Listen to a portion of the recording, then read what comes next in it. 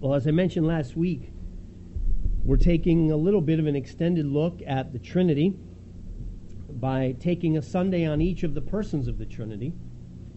I will, in fact, not be here next week, as you've heard and as I prayed, but Justin will come and he will continue. He will talk about the Spirit next week.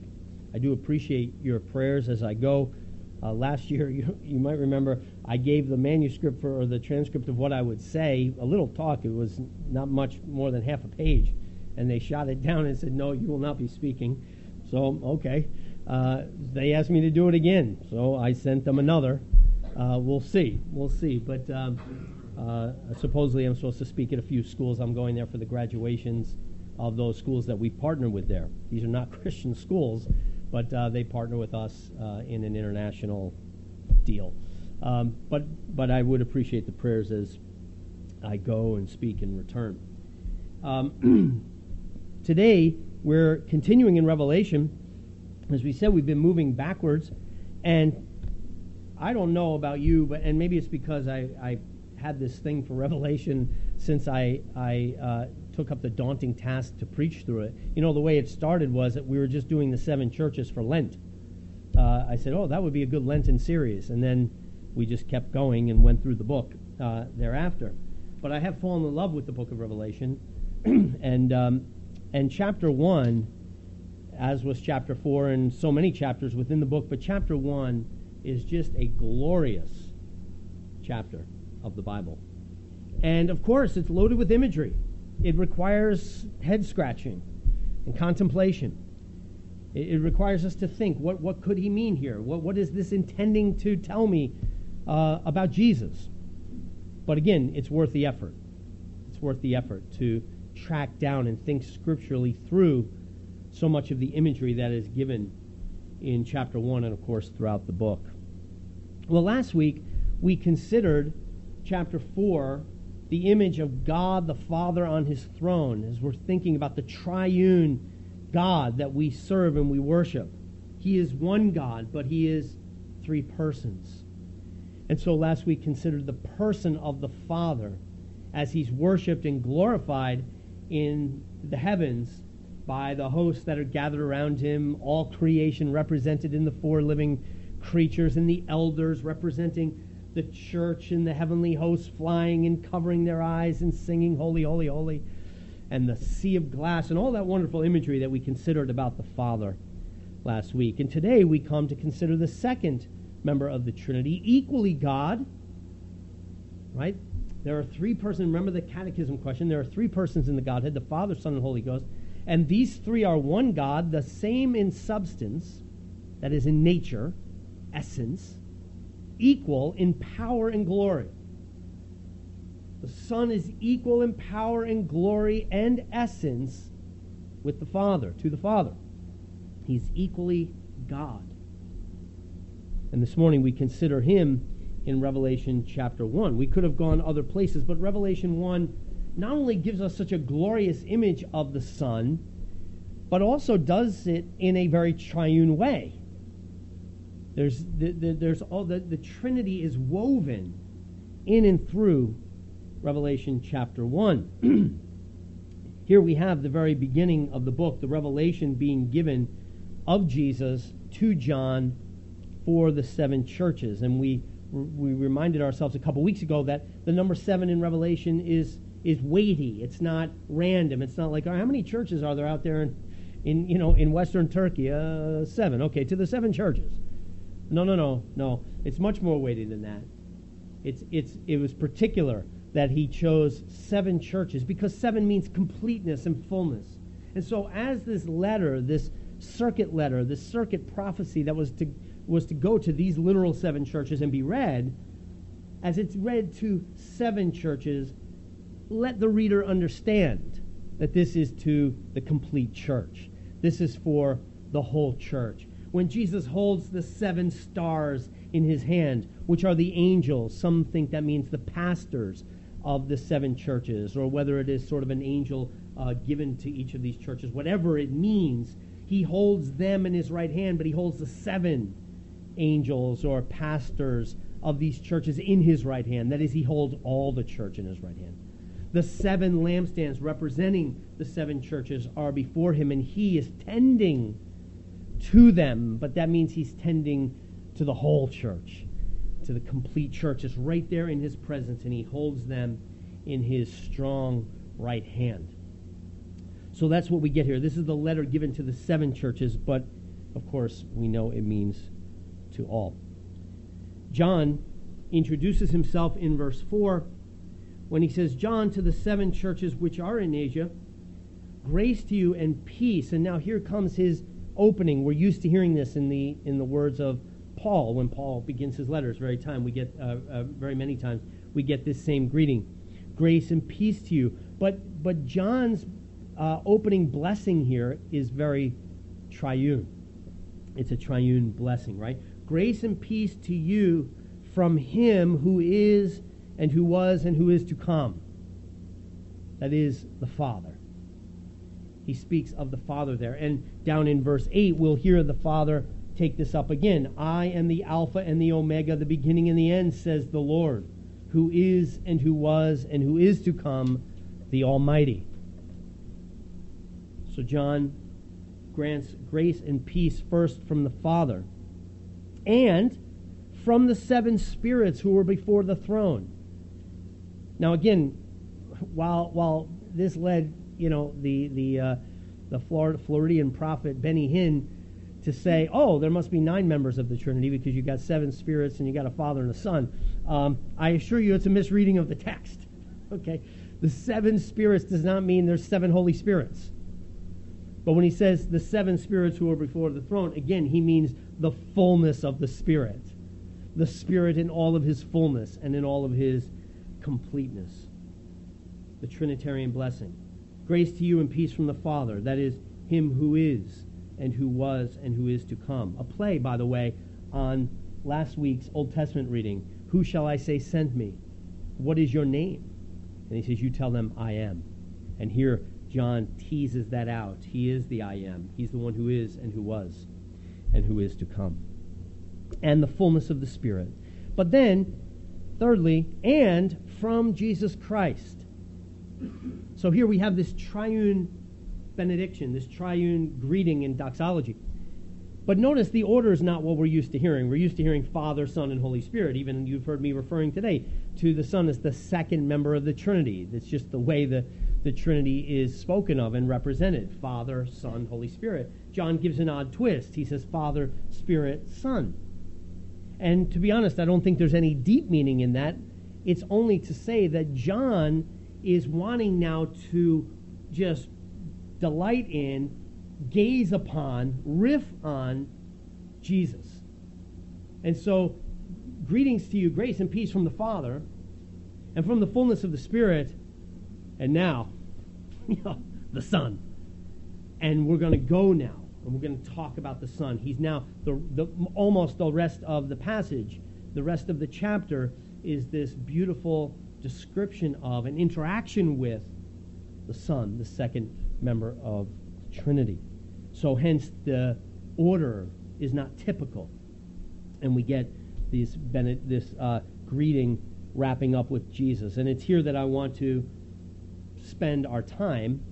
And I want us to think now about how he greets us and the churches in the name of Christ, and to delight in the aspects of Jesus that he does not give us a quick little word about Jesus, but he kind of rolls image after image over us. And the theme, I think, here for us that I want us to pick up on, and one that we've looked at before, is prophet, priest, and king. So, grace and peace to you from the one who was and is to come, and from the 7 spirits who were before the throne. And now verse 5, and from Jesus Christ, the faithful witness, the firstborn from the dead, and the ruler over the kings of the earth, to him who loved us and washed us from our sins in his own blood, and has made us kings and priests to his God and Father. To him be glory and dominion forever and ever. Amen. Behold, he is coming with clouds, and every eye will see him, even they who pierced him, and all the tribes of the earth will mourn because of him. Even so, amen. Go home and read over that beautiful introduction of Jesus again and again today. It will be, again, worth it for you. So let's think about this through the lens now of prophet, priest, and king. And again, the order is a little backwards for us. It'll be prophet, king, and priest, but I'll do it prophet, priest, and king. But first, thinking about the Son, the role of the Son in the Trinity, and here, as in his humanity, it is Jesus Christ. From Jesus Christ first, the faithful witness. That is Christ, our prophet. That John, when he looks at the role of Jesus, the second person of the Trinity, he sees him as a faithful witness. Now, this is a word that, a term that gets used throughout Revelation. In fact, it's a term into the letters to the churches that must be true of us, must be true of the church. We are called to be faithful witnesses. And the word witness is the word martyr. The Greek word is martyrion. It's the word from which we get martyr. To be a faithful witness, we feel it because within the church that John was ministering to and the churches that were to come over the next couple centuries, to be a faithful witness meant in many ways to embrace martyrdom. It may not come to you, but it's what it means to be a faithful witness. If not on the grand level that we think of actually, the Polycarps of the world, which literally gave their lives for the name of Jesus. In some sense, to be a faithful witness of Jesus Christ requires a different level of martyrdom, right? It requires us all to pick up our cross. It requires us all to deny ourselves. It requires us all to lose our lives for Jesus' sake and for the gospel's sake if we are, in fact, to save it. That is, faithful witness comes at a great cost, and we know it does with Jesus. He is the firstborn from the dead, but that is, he died. That the faithful witness of Jesus ultimately climaxed on the cross. But I love the fact that John picks this up first off in who Jesus is. He is our prophet. And what was the role of the prophet? What does a prophet do? A prophet stands between God and man, with his back to God, facing man. And he takes the word of God, he takes the character of God, which man cannot gaze upon. He takes the word of God, the will of God, which man cannot break into. And the Old Testament prophet would hear it from God, right? God would come and reveal it to the prophet. The prophet would turn and face now as a mediator between God and man. He would speak from God to man, thus says the Lord. Hear the word of the Lord. That is, in the Old Testament, the way you heard from God was through the prophet. The way you knew God was through the prophet. He revealed God. He revealed the will, the character of God to the people. And Jesus is our great prophet. He is the great witness to the character and to the will of God. You and I do not have access to God. This is the whole point, I think, of the Old Testament.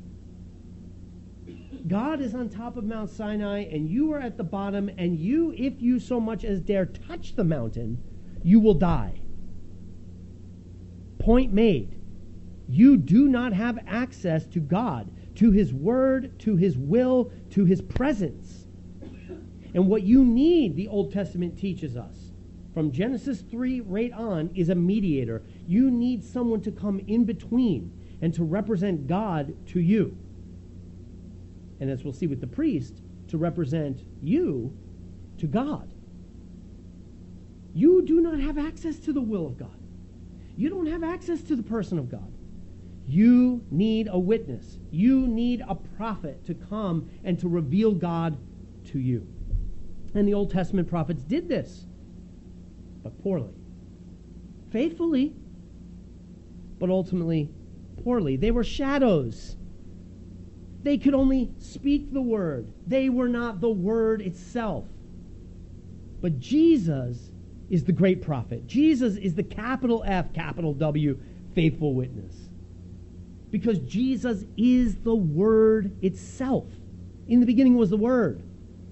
And the Word was with God, and the Word was God. Jesus, in his humanity, is God. He reveals as man the true and full character and nature of God. You heard Mark quote in his prayer, I think it was, or maybe I can't remember. But that word from Hebrews chapter 1.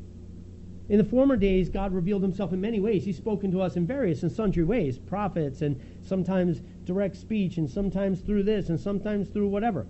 But in these last days, he has spoken to us by his Son. And that is the fullness of the revelation. It does not get fuller than that. There's no greater revelation other than Jesus. It's not like, okay, Jesus, we learned some stuff about. We have all the prophets, and Jesus is one of them, and what else can we get?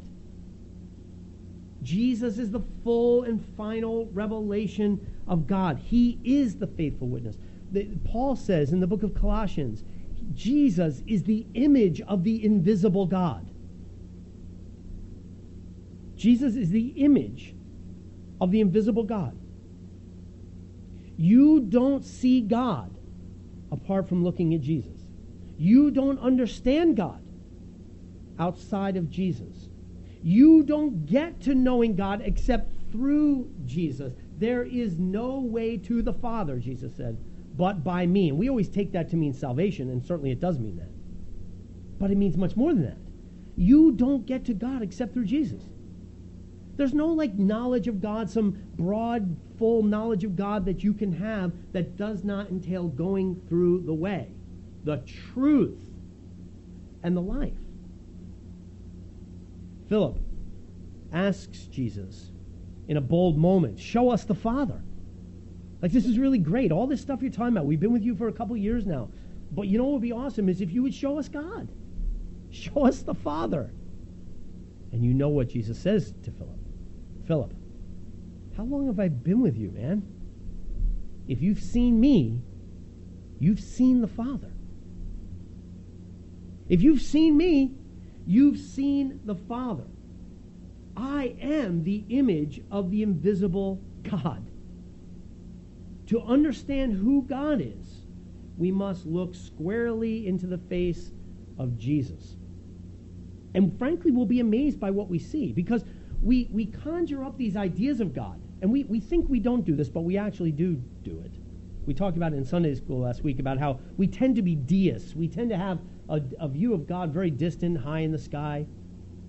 I ask my students often, when you close your eyes and picture God, that's a dangerous thing to do, but I put my students in danger asking this question. But when you close your eyes and picture God, what do you see?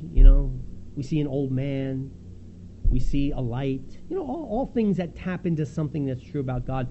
But we have these impersonal or distant kinds of images about God. How many people, when you close your eyes and think about God, what do you say? They say, I see Jesus. It's just not how we think. We have sort of an abstract view of God. And yes, Jesus is a helpful character to get us saved, to get us right with him. But we still do not have the habit of letting Jesus inform our understanding of the Father. When Jesus weeps at the grave of Lazarus, we're like, that's quaint, that's really something. But we don't see it as a revelation of the Father.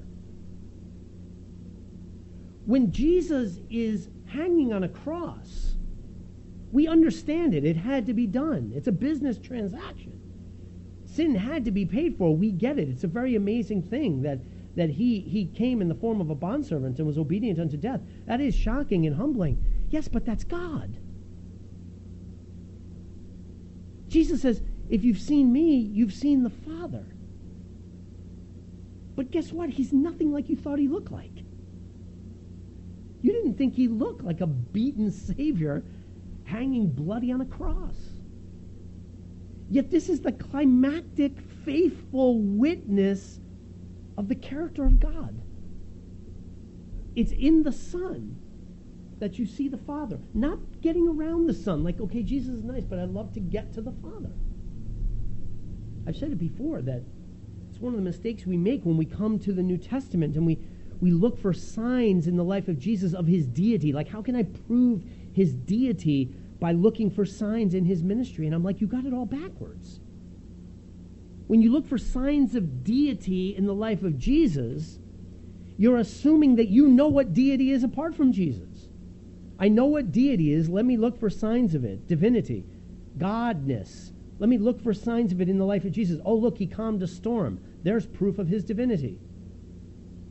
Oh, do you see how he had knowledge about what they were thinking? There's proof of his divinity. Because I know what divinity is, and I can spot it in the life of Jesus. You've got it all backwards. The point of Jesus is you don't know what divinity is, but he comes to show you. He actually comes to reveal to you who God is. You don't know who God is. Isn't this in part why God's own people crucify him? They didn't know, as Jesus says, weeping over Jerusalem the day of their visitation. Their God shows up and they don't recognize him. We only ultimately know God, the Father, in and through the Son. Do you want to know God? Then focus on the Son, and he will bring you to the Father. That's the reality. He is our faithful witness. And what's interesting is if you look just after this wonderful, beautiful greeting, John says that I'm standing there and I hear this amazing voice. And he says, I turn. It's a voice that's very troubling, like a blasting trumpet. Again, all kinds of Mount Sinai references. Have your Old Testament in your ear when you read Revelation. The voice of that sounded like many waters, or a great trumpet. And he says, I turn to see the voice. Who's speaking? And he gives us this image of Jesus that's nothing like the Jesus we thought we knew. We remember a Jewish carpenter. We remember all the pictures in our Bible. There's no picture in my Bible of this Jesus, who's got white hair and flaming eyes and bronze feet and this white robe with the gold, thing around his chest and holding stars in his hand and a sword coming out of his mouth.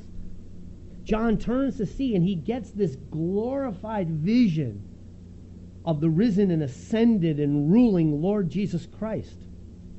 And what's interesting, one thing regarding the fact that we're calling him prophet, the faithful witness, the revealer of the Father, is the way in which he looks like the Father.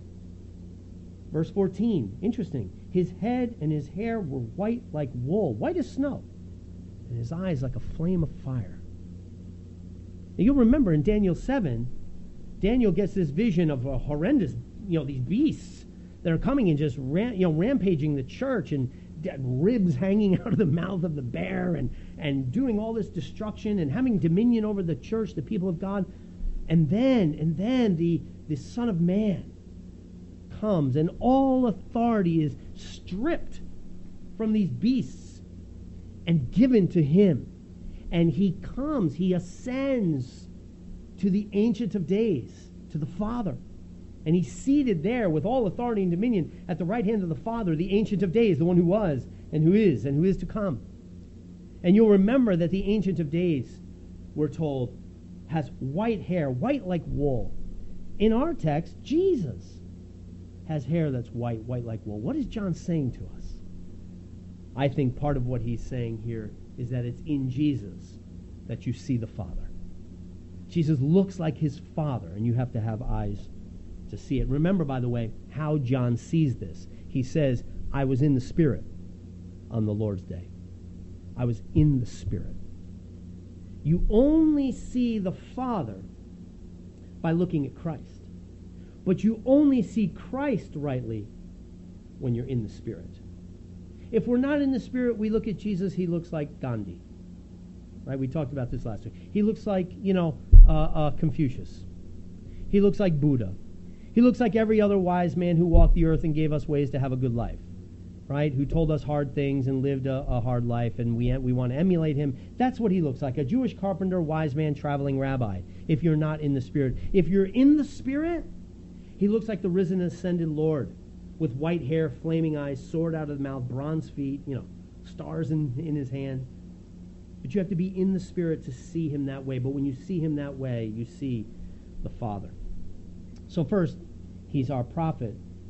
And then we'll skip over the midsection and jump to the bottom of this beautiful introduction. To him who loved us, we're still in verse 5, to him who loved us and washed us from our sins in his own blood. He's our priest. He's our priest. Yes, he's the mediator between God and man. He stands with his back to God and he reveals God. You can't get to God, but he reveals God to you. You see the Father in the Son. But he also stands with us. And he faces the Father. And he represents us. We can't go there. I can't go into his presence. I'm gasoline. He's fire. I can't come near him. But Jesus stands with his back to me and faces the Father on my behalf and makes us, reconciles us to the Father. How? Well, he loves us and he washes us from our sins in his blood. He is the true priest. Oh, the priests of the Old Testament teach us this.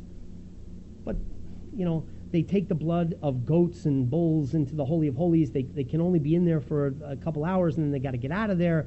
They can't stay there. They were shadowy images of what really needs to be done. It's not until John the Baptist points out Jesus as, behold, the Lamb of God that truly takes away the sin of the world. It's not until we get this priest to come and bring the true sacrificial blood, the only blood that could ever pay for our sins, and not just bring it into the temple, but bring it into the true Holy of Holies, where he doesn't stay for a day and get out of there, but where he abides, the book of Hebrews says, forever.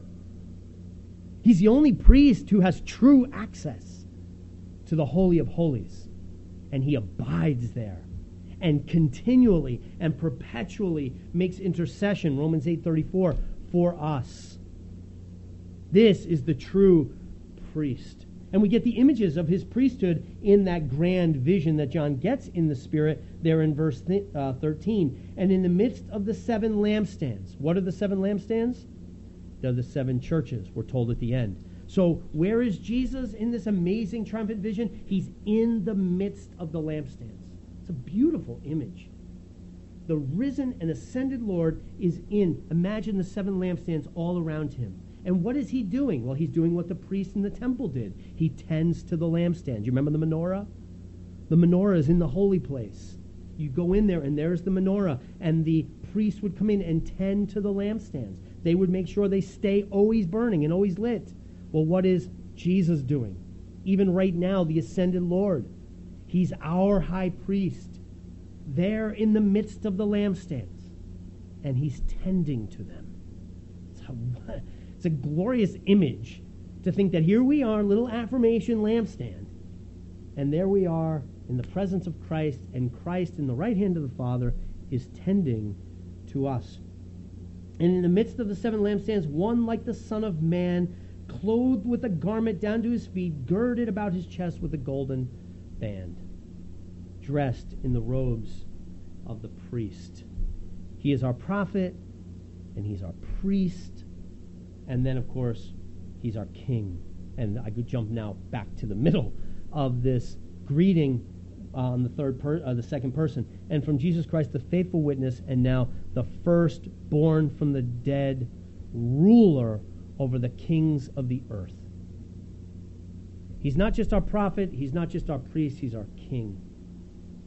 And he has vanquished the enemies. We've spent several weeks on the resurrection, so we're primed for this.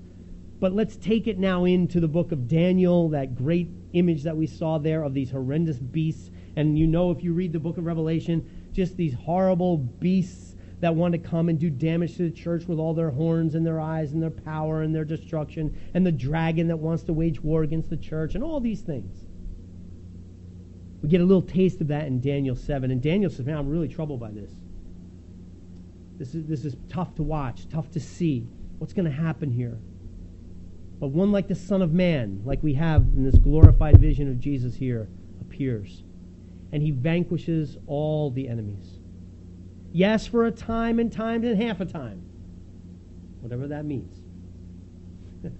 And what we know is it's not a full time. It's 3.5. But it's not 7.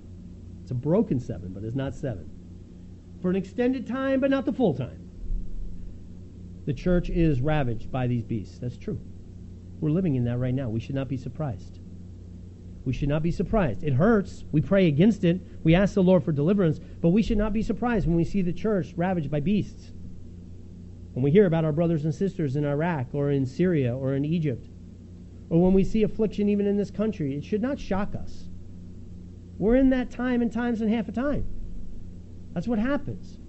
But know this, that the Son of Man has vanquished them, and the time is coming, yea, is near, all things considered, when all dominion and authority is stripped from them and given to him. We've seen it already because he is the firstborn from the dead. He has risen victoriously over the last and final enemy of death. And if death be defeated, then all other enemies are defeated. He's the firstborn from the dead and the ruler over the kings of the earth. All authority, Jesus said at the Great Commission before he ascended, all authority in heaven and earth has been given to me. Not will be given to me, has been given to me. The rulers and principalities, the beasts of this age are underneath the sovereign authority of Jesus Christ, and when their days are up, it's up and it's over. For all authority has been given to him, and he is a ruler, the ruler, over the kings of the earth. Verse 7, behold, he is coming with the clouds. And remember, the coming in Daniel 7 was a coming to the Ancient of Days. That is, it was an ascending to glory. And John is calling that back.